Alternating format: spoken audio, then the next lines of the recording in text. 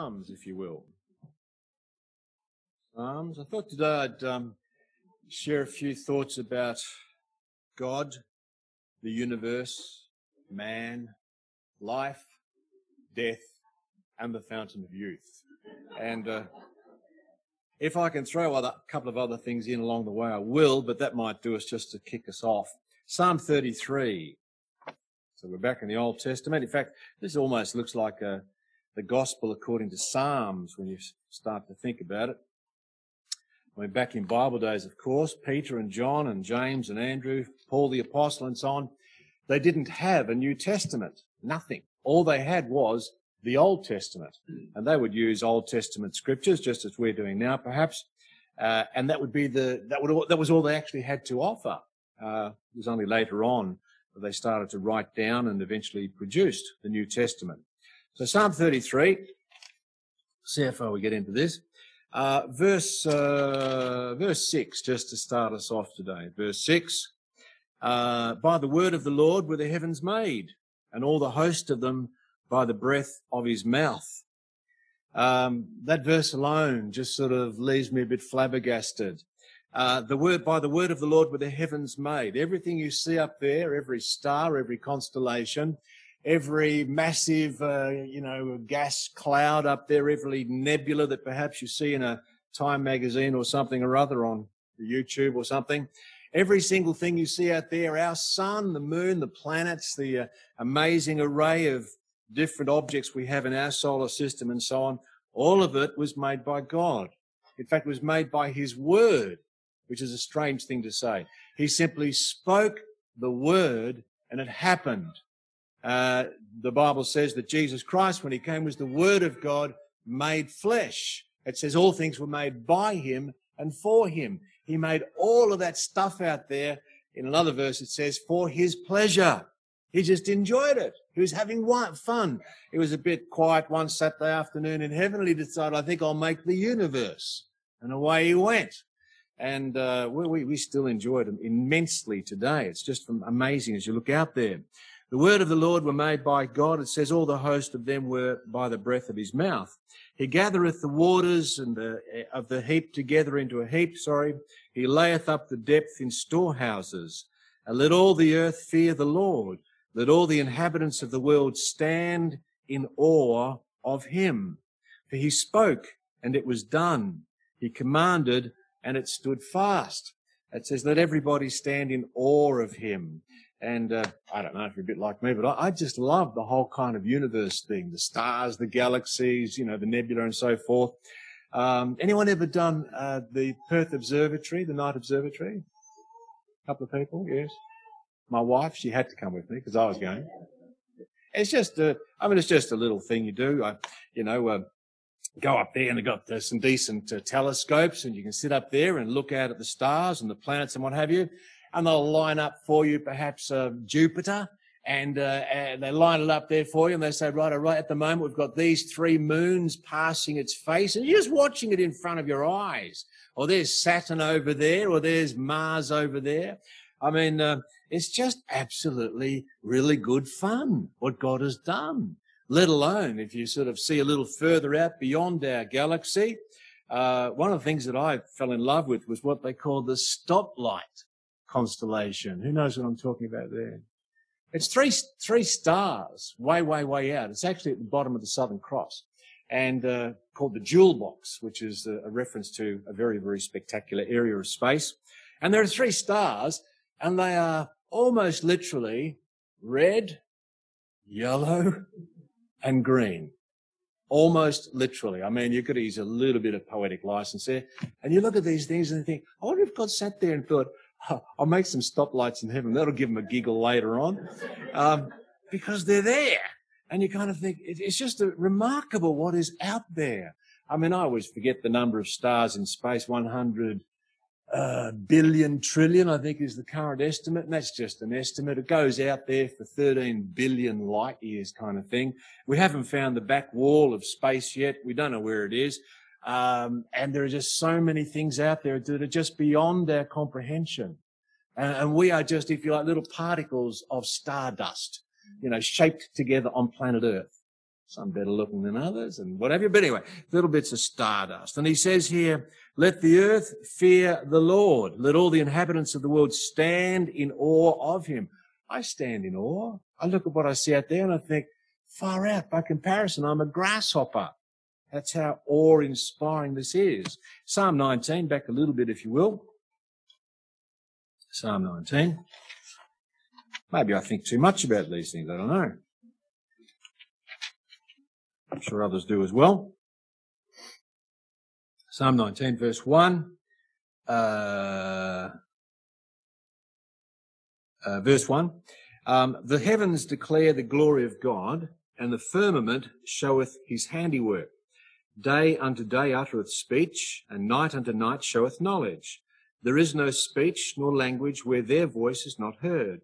Their line is gone out through all the earth, and their words to the end of the world. In them has he set a tabernacle for the sun, and so on. And in this little passage here, he says, all the stuff you see out there is actually God's handiwork. It's, perhaps you have a craft hobby of some sort or other, and perhaps you maybe make macrame and you hang it up on the back patio or something or other, or maybe you're a painter and you maybe do a lovely painting of something or other, and you hang it up in your lounge room or something. Or maybe, I'm trying to think I think my skill set extends perhaps to just doing a little bit of Lego with the grandchildren or something or other, which is not very impressive. But you know what I'm saying? That some people certainly are skilled, and you hang it up and they like to see you put your name across the bottom, Pro Heart or something or other. And that's, if you like, your signature. You only have to look at a Pro Heart painting and you know straight away, that's Pro Heart.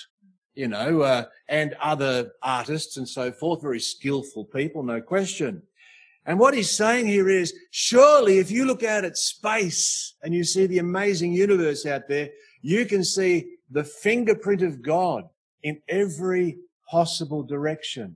Only God can do stuff like that. Back over to Psalm 33 just for a moment. We were there, I know, but I want to go back for a second. And the Bible tells us in that passage that, therefore, nobody has an excuse. You can't say, I don't know anything about God. Why do you think all of the cultures around the world eventually decide to worship some sort of a God they create? I know they make images and statues and totem poles and what have you, and they've got legends about, I'm trying to think what the Australian ones are, things like the woggle, I'm trying to think what else we have now, rainbow serpent and so on. Other countries have their own particular beliefs and legends and what have you, because everybody concluded when they sat and thought about it long enough, there is a God out there. Somebody created all of this. Somebody made it. Somebody made whales and dolphins and, fish under the sea, even, spiders. Somebody had to make spiders. Did you see they've discovered 7 new spider species this week? I mean, it's just amazing, isn't it? 7 new spider species. You didn't see that? And they call one of them the Nemo spider. Nemo spider. It's a tiny little jewel spider. And the reason they called it a Nemo spider was because on its back it has orange and white stripes, like Nemo. I don't remember the Latin name, Malukia Nemo or something or other. I mean, it's just amazing. We're still discovering stuff. I mean, just a few weeks ago, they discovered another type of whale just off the coast of Mexico. Anyone see that story? Yes, okay. 2 of you. Thank you. Otherwise, you're going to start thinking I'm lying. A new whale, it's a beaked whale, and they've given it a name. I can't remember what they called it now, Harry's beaked whale or something or other. And this beaked whale is quite a large creature, as you might imagine. It's in large pods and so forth, as they usually are. Why do I find that fascinating? It's because it's really hard to hide whales. They're really, really big. How did we not notice this for the last 10,000 years? They discovered another one last year in the Pacific. I mean, don't get me wrong, I know they're in the ocean, and fair enough, it is a bit hard to find them sometimes, but we have boats and ships and marine biologists. Why are we paying all these marine biologists if they haven't discovered everything yet? I mean, I can understand the insect guys saying I've discovered 7 new spiders, because insects are really small. It does take a lot more work to find insects. I know that. But we are still discovering stuff all the time. A series of, a species of creature they found at the bottom of the oceans there next to the volcanoes, sub-ocean volcanoes there, which live in temperatures of, I can't remember temperature now, but 132 degrees C or something or other, and dreadfully, toxic environment, sulfuric acid and so on, all spewing out, and these things thrive there. And you think, far out. Only God could have created all that. Anyone done the dolphin swim down at Coburn Sound? Swim with the dolphins? Just you and me, Chris. You and I are the only naturalists here, Chris. No, I didn't choose it either. My kids chose it for me. I wondered whether they might have a little plan afoot, see if Granddad goes and then collect. But no, it didn't happen. You swim with the dolphins down there. It's just amazing. I mean, they swim in and out of you the whole time, up and down around you, just off the shore at Kwinana, or where I live at, Munster down there. And these dolphins, you can actually hear them talking. You were not talking, sorry. They're clicking at a very high-pitched clicking sound, Sounds a bit like that. And, no, I thought Skippy used to do that. But apparently that's not true.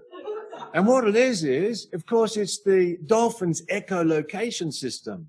As they're swimming in and around you, they can shut their eyes because they can see everything by watching the return echoes off your shape. Sharks. We were down there and one of the ladies said, don't forget to switch on the shark, repellent thing. Spraying myself with sunscreen, thinking this might help. But she said, and I didn't bother initially. She said, no. Someone got bitten by a shark here 2 years ago on the dolphin tour. I thought, we are definitely switching on the shark machine. And I said, they put a tail thing, an antenna thing on the first person and an antenna thing on the last person. And the electrical impulses from that deter the sharks. And if you forget to switch it off when you get out of the water, you get a boot from it. It's nasty. Anyway, so, I wasn't gloating, but it was just happened to one of the other people.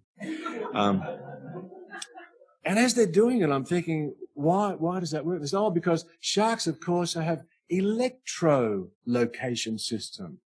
They have a system of detecting magnetic fields around people. And if we can disrupt that with the electricity that we're sending out, then it completely messes them up. That's why sharks like to attack in murky water. They don't actually like clear water. They've got a big hunting advantage if they attack in murky water. And so I was making sure I was right next to the lady with the shark antenna, I can tell you right now.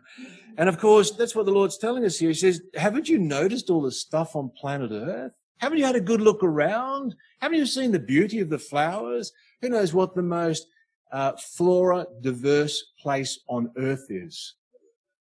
Western Australia. And the third most flora diverse place on Earth is Western Australia again. Our first one is up north near Eneabba. Our second one is down south near the Prongrubs. We have over, they say, nearly 14,000 native wildflowers. I don't know the exact number. I mean, when I quote a lot of these, topics, I can't always remember the exact number, and I always just have a quick look to see what Brian's thinking in the corner there.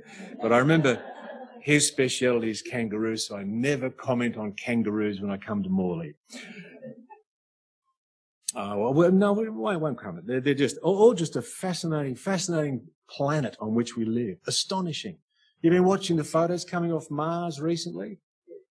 Just beautiful, aren't they? Amazing. Beautiful in the sense of they're rubbish. They're just rocks. Red rocks in every direction. It looks like Port Hedland, only worse. Really worse. And you kind of think, we live on a paradise, planet Earth. Whether it's, I got down to Spudshed yesterday, I think it was, you can have a look around, mangoes and white peaches and, picked up a bunch of bananas, a bunch of grapes. Grapes are cheap at the moment, end of the season.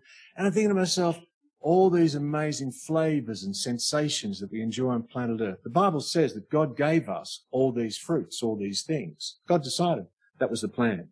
And he says, haven't you noticed? There is no place where this information hasn't gotten out there. It's all over the world. You should have all noticed by now. There is a God. Go live on Mars, check it out. Come back, live on Earth, check it out. Not quite sure. Go back to Mars again. Check it out. God made everything you see. And we're actually the pinnacle of that creation he decided upon. Back to Psalm 33, if you will, for a moment. Actually, I'm going to get lost in time here if I'm not careful. Psalm 33. One verse this time.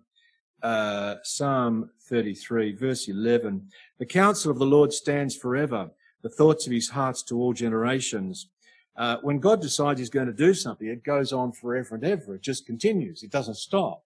You know, we do things that it tends to be fairly short-lived, but God does things which seem to be continuous.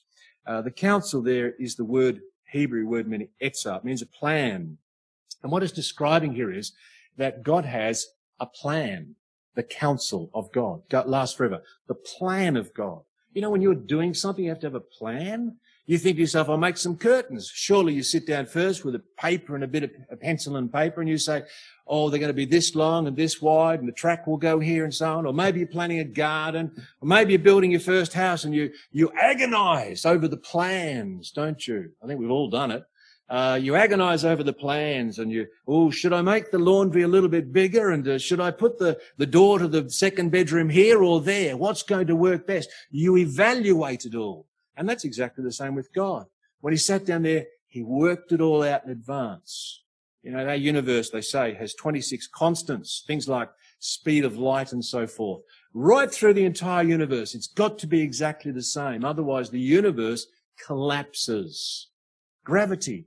I've just become fascinated with gravity recently. I don't know why. Which is a silly topic to be fascinated with, but there's some good minds been fascinated with gravity. Maybe as I'm getting older, I just feel myself sinking a bit.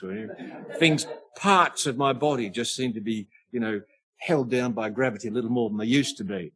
And you kind of look at it all and you think to yourself, what is gravity? How come we don't go spinning off the face of the earth? Where we are at about 32 degrees latitude here in Perth, we're currently travelling at over 1,200 kilometres an hour. We're all spinning towards the east. Which is east? It is east. We're all spinning at about 1,200 kilometres an hour to the east. How come we don't all spin off? It's because there's a little force, gravity. What is gravity? They still haven't worked it out. Is it particles? Is it waves? Is it waves of particles? I have a theory. I think it's just because some things are really heavy. But anyway, that's my theory on gravity. Go to another scripture, if you will, Psalm 14. Gee, I haven't gotten very far, have I? I promised you God, the universe, man, life, death, and the fountain of life. And I've only got one day to produce this. Psalm 14. There's so much we could say that goes without saying. And yet, despite the fact that according to God, nobody has an excuse to see him in creation, it tells us here in Psalm 14, the fool has said in his heart, there is no God. They are corrupt. They've done abominable works. There is none that doeth good. The Lord looked down from heaven upon the children of men to see if there were any that did understand and seek God. And they are all gone aside. They're all together become filthy. There is none that doeth good, no, not one. And God laments in this little psalm here the fact that even though they can see it all, the first problem is, he says, many of them just decide there isn't a God. And you think that perhaps is a very modern thing, perhaps 21st century or 20th century, atheism, perhaps some of the philosophies that derive from that, communism and so on and so on. But according to the Bible, no, this has been around for thousands and thousands of years, that people would get up and look at a rabbit or, a cow in the paddock or something or other and decide, no, that just came here. There isn't a God. And it says, the fool has said in his heart, there is no God. It's foolish to reach that conclusion. Sometimes people say to me, the scientists don't believe there's a God. I saw a recent statistic in America. Over half the qualified scientists in America, for example, do believe there's a God. Now, I'm not going to discuss which part of that group is which, and certainly in Australia I suspect it's a lot less than that. But in the Bible teaches us it's actually the fool that says there's no God, that thinks he knows everything. I had a chat the other day. I was talking to a fellow down south, his family. I've got to be careful what I say, I know, but the young man concerned was just doing a science degree and was a little bit full of himself. And And I nearly said something. I thought, oh, don't say anything. Bite your tongue, bite your tongue. Because I thought, do you know 1% of all knowledge? Do you know 1% of 1% of all knowledge? Do you know 1% of 1% of 1% of 1% on 1% of all knowledge? The answer almost certainly is no. So you know, what you don't know of all the things, I mean, for example, if I said, who was Prime Minister in Australia in 1937? I'm guessing no one here would know. What was his daughter's name? I'm guessing no one here would know. What was her birthday? No one here would know. I mean, the amount of information that you don't know is astonishing. Couldn't God be in that 99.9999% of stuff you don't know? And yet we arrogantly sit there saying, no, I know a bunch of stuff. Right down this end of the scale, and I've concluded there is no God. The fool has said in his heart, there is no God. In Psalm here, 14, verse 3, they're all together gone aside, they're all together become filthy. There is none that doeth good, no, not one. And the tragedy is that the less that we think there is a God, the more likely we are perhaps to drift off in directions which are against God, immoral and so forth. And the Bible warns us here, human condition is sadly the opposite to God's condition. God's perfect, He's righteous, He's holy, He's every possible part of Him is good. And it says here, as humans, we've lapsed the other way. We've drifted the wrong way. And you can try to be good. You can try to do as good as you can. But you'll never be really, really good. You'll never be perfect like God. And that's the little message here. Psalm 39.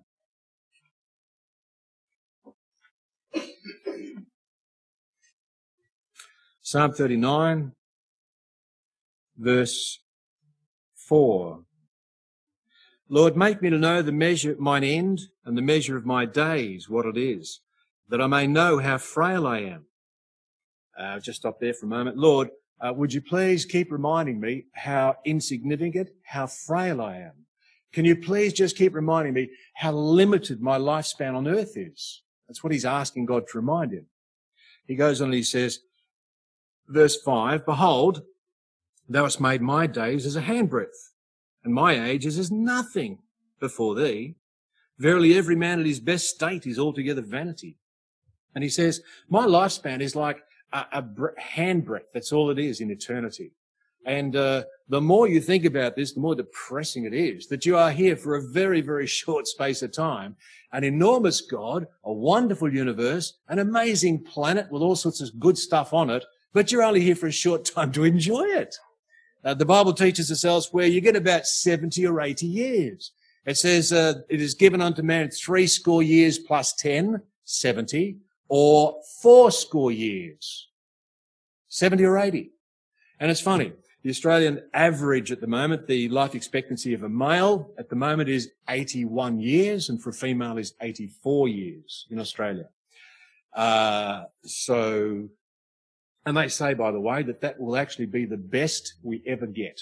Because unfortunately, the next generation, which is kind of the my-ish generation after, we got right into fast foods and wrecked ourselves early. And so we probably won't live as long, they say.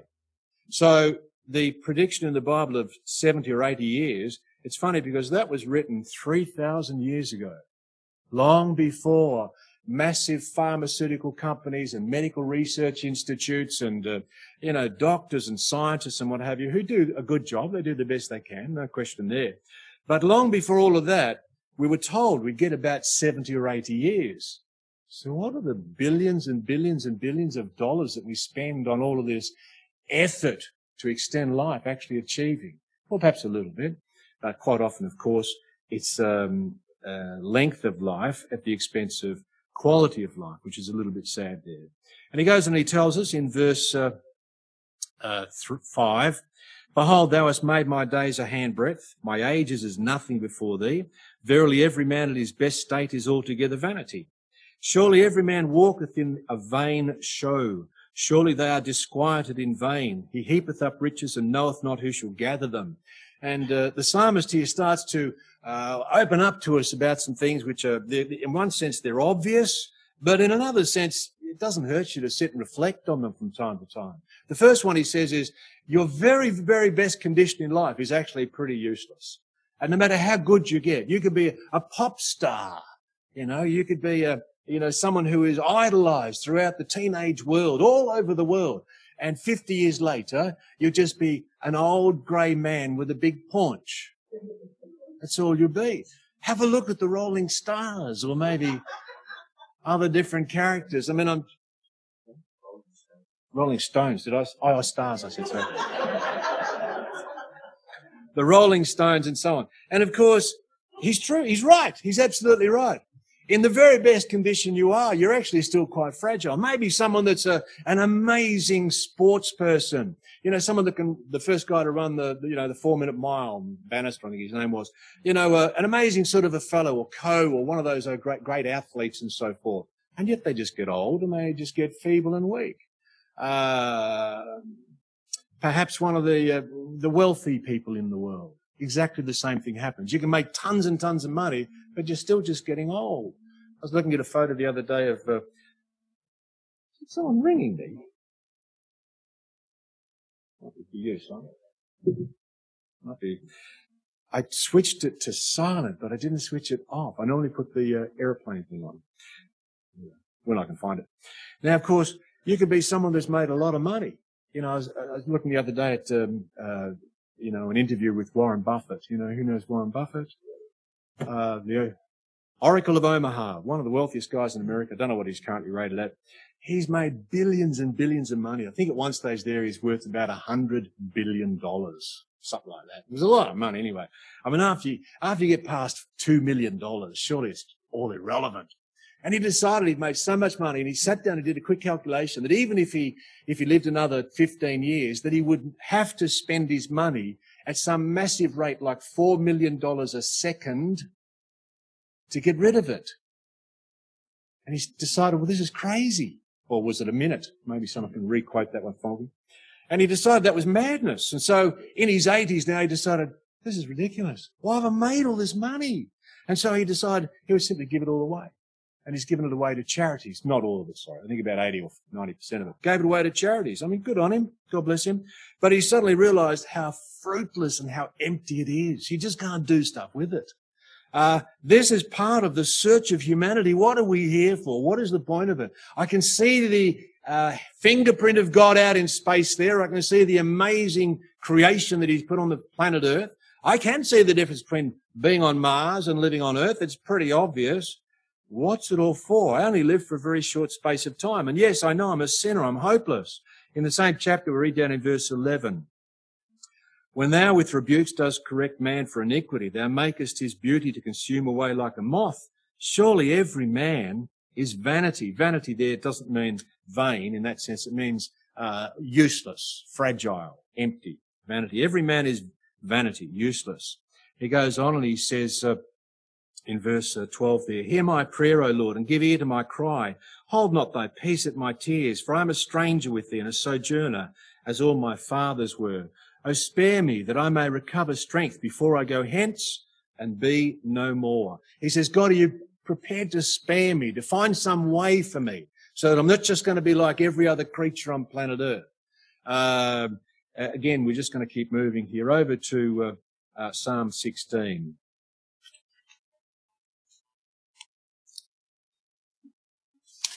Psalm 16.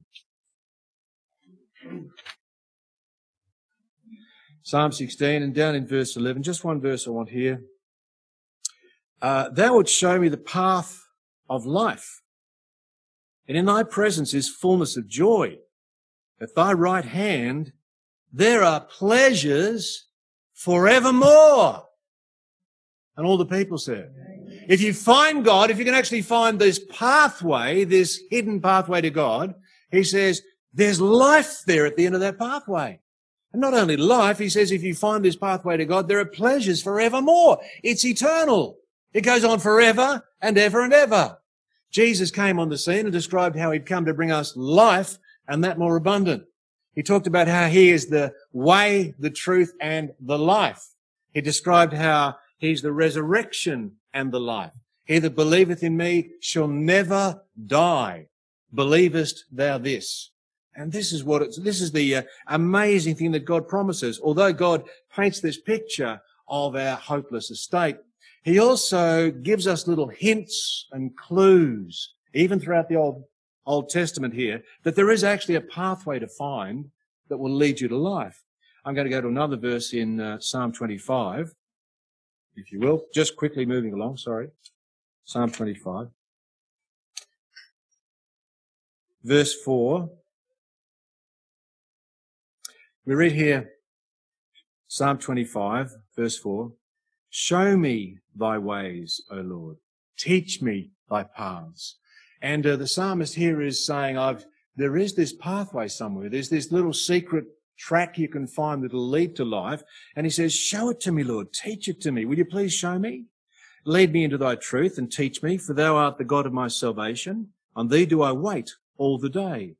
Remember, O Lord, thy tender mercies and the loving kindnesses, for they have been ever of old.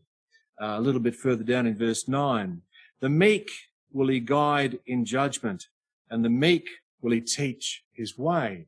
We discover here that the first secret of finding God is meek, to be meek.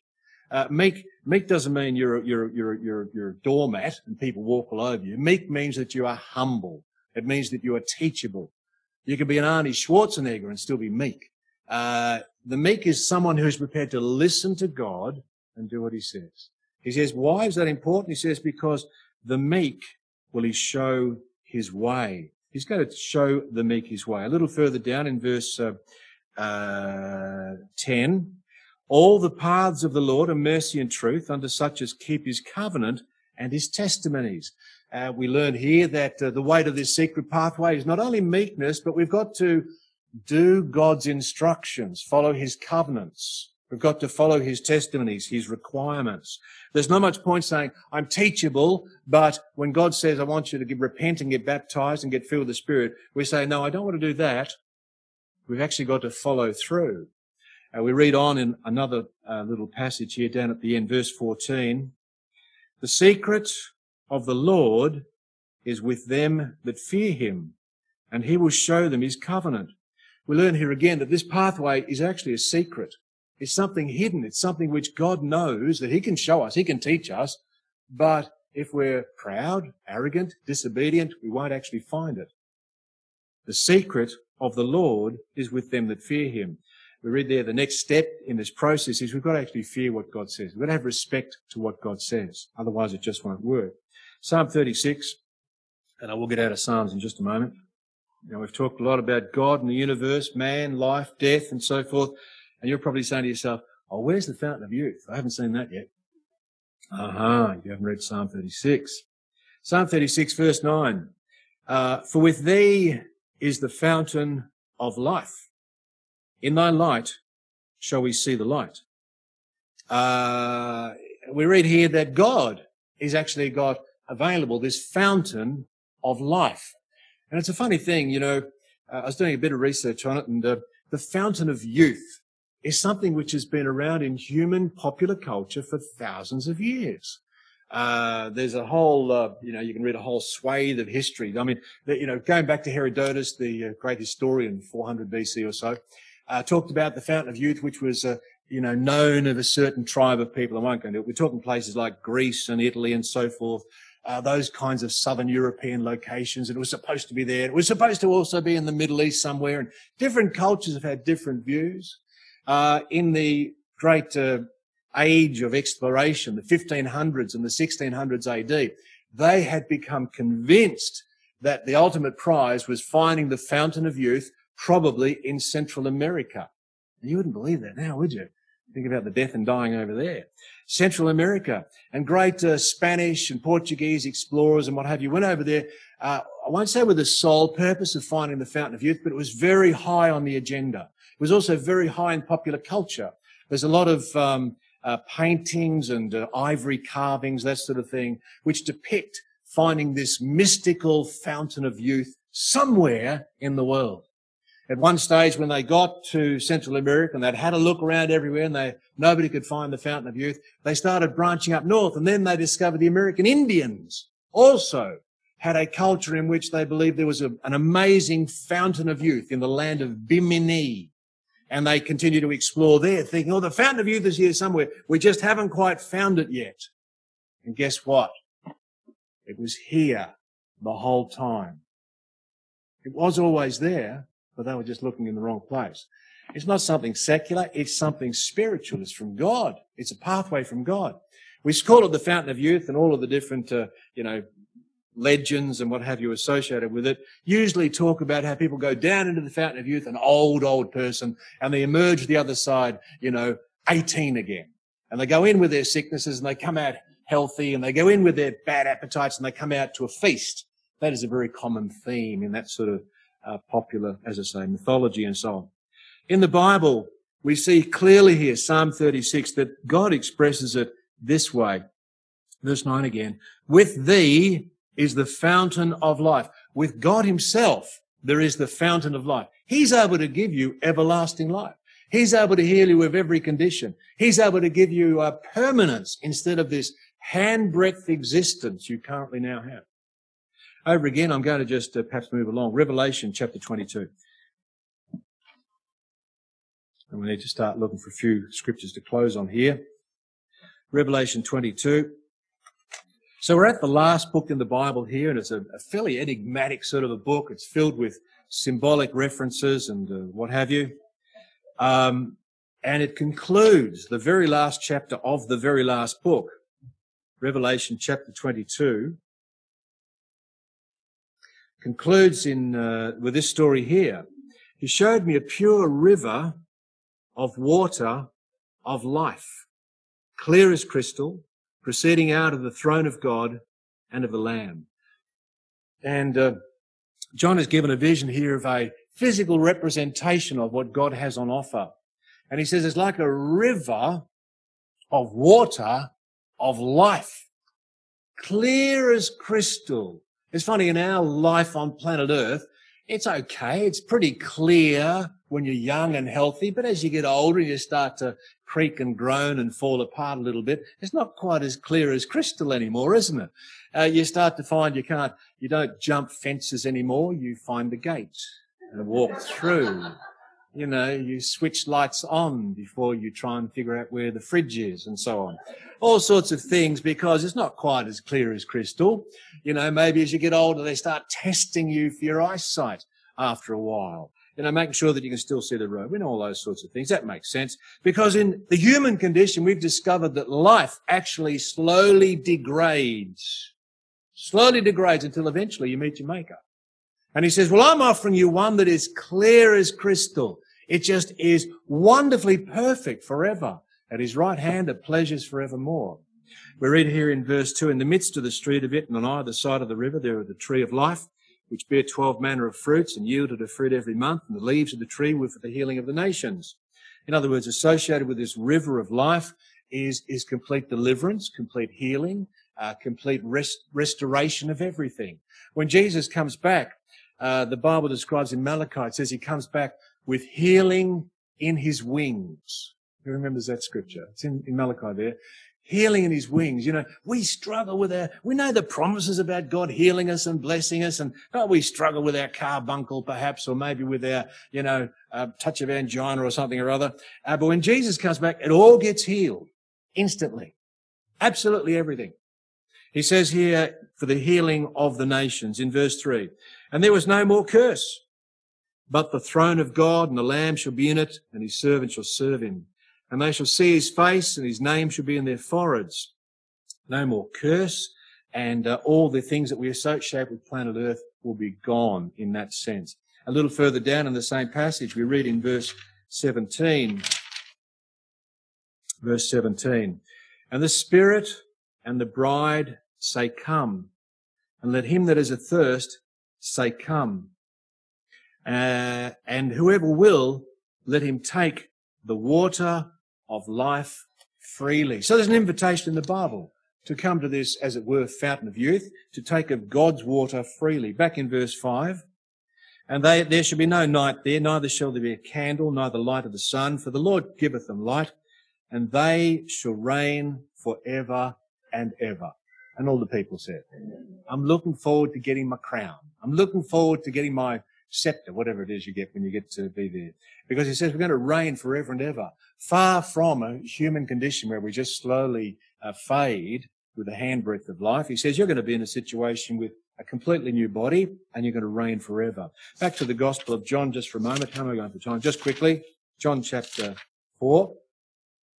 Because I want to go to things that Jesus said about this fountain of life, just in finishing today, because we know that whatever message God had, even though it was a secret, as we read a moment ago back in Psalms, that was the Old Testament. In the New Testament, it's revealed.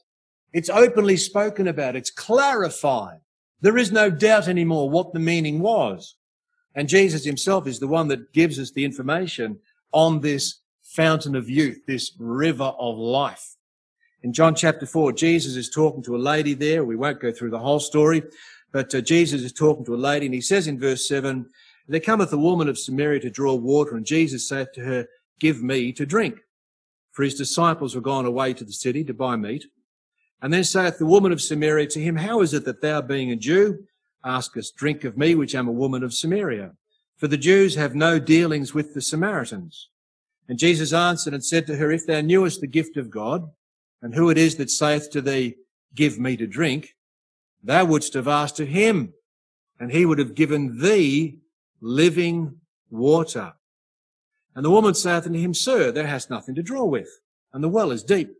From whence then hast thou that living water? Art thou greater than our father Jacob, which gave us the well, and drank thereof himself, and his children, and his cattle? And Jesus answered and said to her, whosoever drinketh of this water shall thirst again. But whosoever drinketh of the water that I shall give him shall never thirst. But the water that I shall give him shall be in him a well of water springing up into everlasting life. And Jesus now begins to clarify this whole message.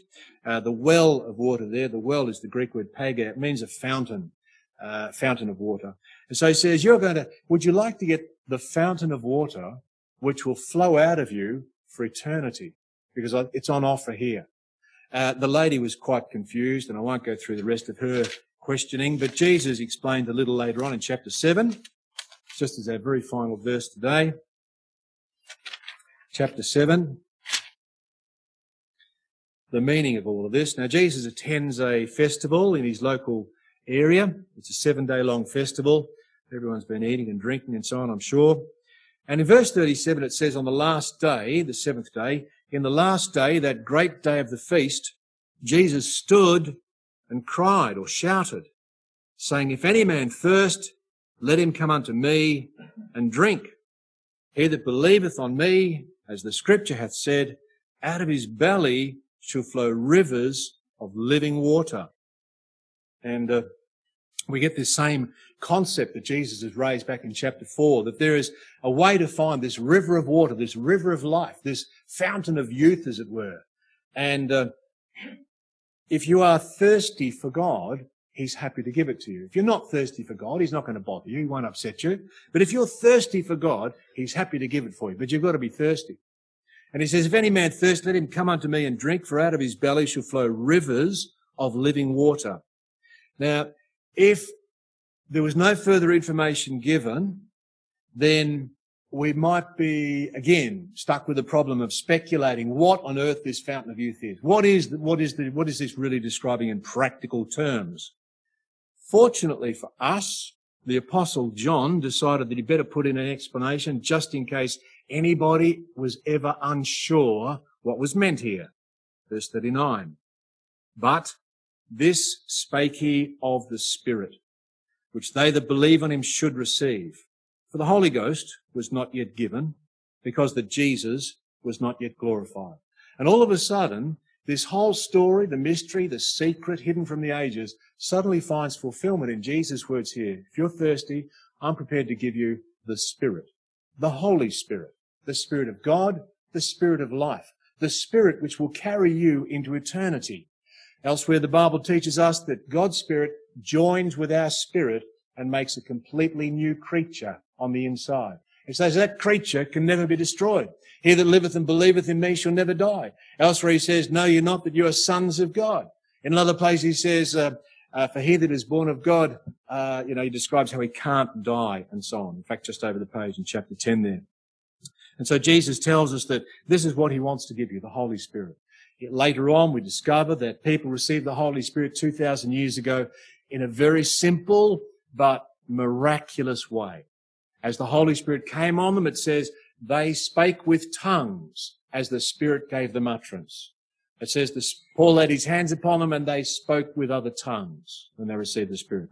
It says, they received the Spirit for we heard them speak with other tongues. And that's the pattern in the Bible. And that tongues experience is a bit like a creek or river suddenly flowing out of you. God's Spirit flows into you this way, as it were, and all of a sudden outflows praise to God in his new language. A language you can wake up every morning and pray to God again in and remind yourself that you've still got the river of life in you. You are not like the 99.9% of people who ignore God, who just are happy to have a handbreadth of existence on planet Earth. We're the ones that want to have your everlasting life. And all the people say, amen.